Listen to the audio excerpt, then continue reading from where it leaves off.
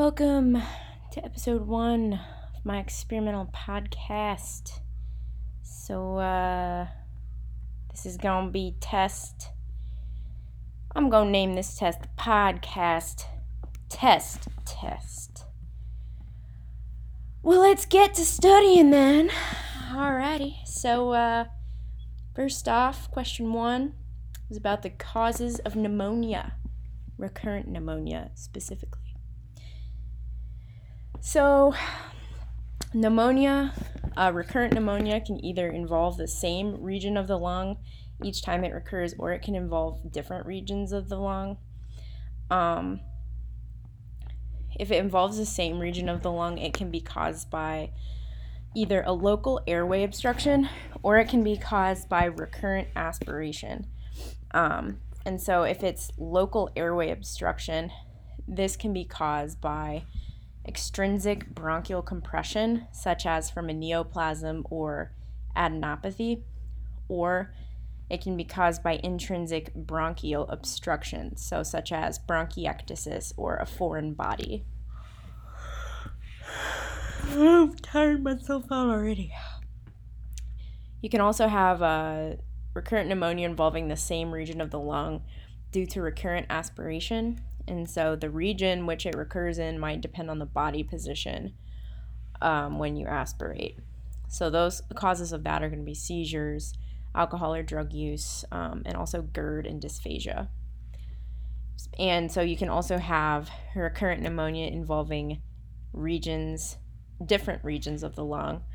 And so if you have recurrent pneumonia involving different regions of the lung, this can be caused by immunodeficiency, sinopulmonary disease, and non-infectious causes. So immunodeficiencies that can cause this are HIV, leukemia, and common variable immunodeficiency. And so those are going to be causing recurrent pneumonia in different regions of the lung. The sinopulmonary diseases that cause this are going to be cystic fibrosis and emodal cilia. And then non-infectious causes are going to be vasculitis and a disease called BOOP, which I've never heard of before, but stands for bronchiolitis obliterans with organizing pneumonia. Okay, so moving on to the body of this question. In a patient with recent fever, chills, productive cough, and leukocytosis, who has had his third episode of right lower lobe pneumonia in the past several months. Recurrent pneumonia occurring in the same anatomic location of the lung raises suspicion for a localized airway obstruction, which, if present, can lead to impaired bacterial clearance and predisposition to infection, such as post-obstructive pneumonia.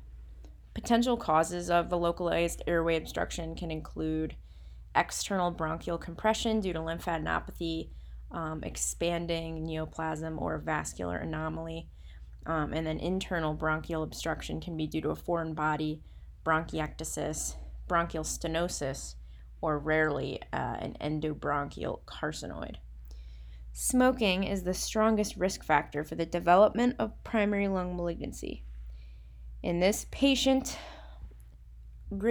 age greater than 50 with a significant smoking history, so about 30 pack years or above that, and evidence of a localized airway obstruction, it is essential to evaluate for lung malignancy using a CT scan of the chest.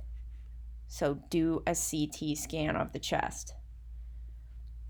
So the educational objective for this question was a lung malignancy is a potential cause of a localized airway obstruction, and it may present with episodes of recurrent pneumonia.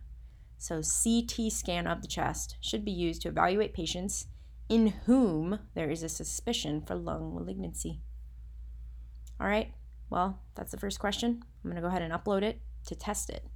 So you've been listening to podcast episode 1, test.